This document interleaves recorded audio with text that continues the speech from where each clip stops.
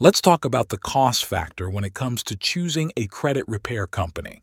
It's a big deal because you don't want to end up creating another financial headache for yourself. First off, credit repair shouldn't break the bank. You don't want to hand over your credit card info and get into some pricey subscription unless you're sure the company is the real deal and you've been referred by someone you trust. Why? Well, because you'd be adding another bill to your list, and that's not what you want, right? Here's the deal. Credit repair is something you can tackle yourself with a bit of research, time, patience, and persistence. The issue is that life gets busy. You might have kids, a job, or a million things on your plate, and fixing your credit might not fit into that busy schedule. That's when hiring a credit repair company starts to make sense. Now let's talk dollars and cents. It wouldn't be wise to drop a whopping $500 up front on an unproven service. Heck, some companies charge as much as $2,000 up front.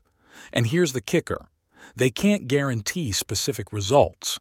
Once you hand over that cash, it's gone, and you might not get the results you hoped for. So, what's the smart move? First, avoid shelling out large upfront sums. Second, be cautious about signing up for payment plans, especially those sneaky contracts. Some companies lock you into a year-long contract that costs a hefty $150 per month for one person. That's not what you want. Instead, aim for affordability and flexibility. You want something that won't drain your wallet but still gets the job done. Ideally, you should be able to cancel without a fuss when you want to. Oh, and steer clear of auto debits. You want to keep control of your money, not hand it over to someone else. So there you have it.